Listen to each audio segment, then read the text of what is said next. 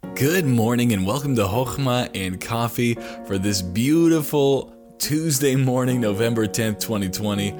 Now we are going to be in Psalm 23 today, another encouraging day. We will soon get back to Matthew, but this has just been a time for me just to be refreshed. I know it's easy for me, and maybe you're stronger than I am, to get slipped into thinking about all that's going on in our nation and to get discouraged and to get stressed out. And so I need these daily reminders just to stay encouraged. And this psalm was actually recommended by Miss Nancy Heedy as one of her favorites. And I was reading it and I was like, man, this is so encouraging and it's just what we need today. And it begins like this: The Lord is my shepherd, I shall not want. He maketh me to lie down in green pastures. He leadeth me beside the still waters. He restoreth my soul. He leadeth me in the paths of righteousness for his name's sake. Yea, though I walk through the valley of the shadow of death, I will fear no evil, for thou art with me.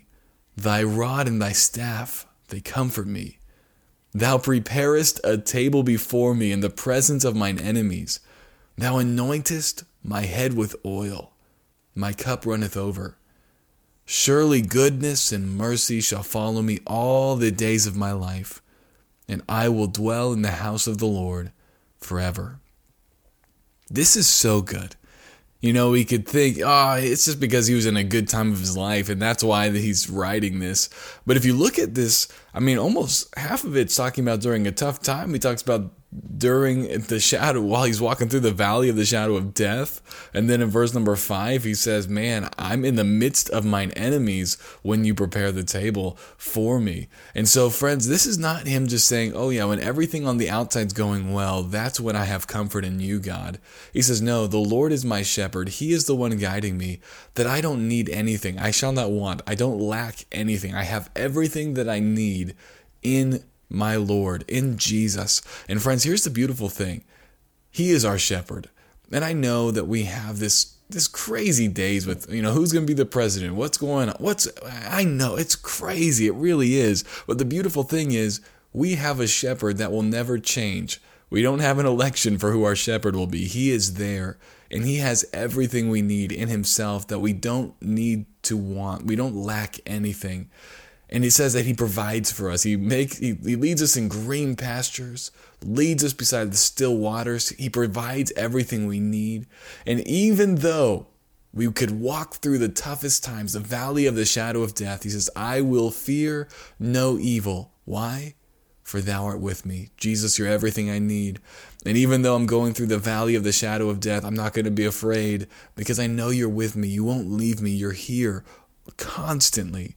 And so, friends, realize this. Look at verse number 5. It says, Thou preparest a table before me in the presence of mine enemies.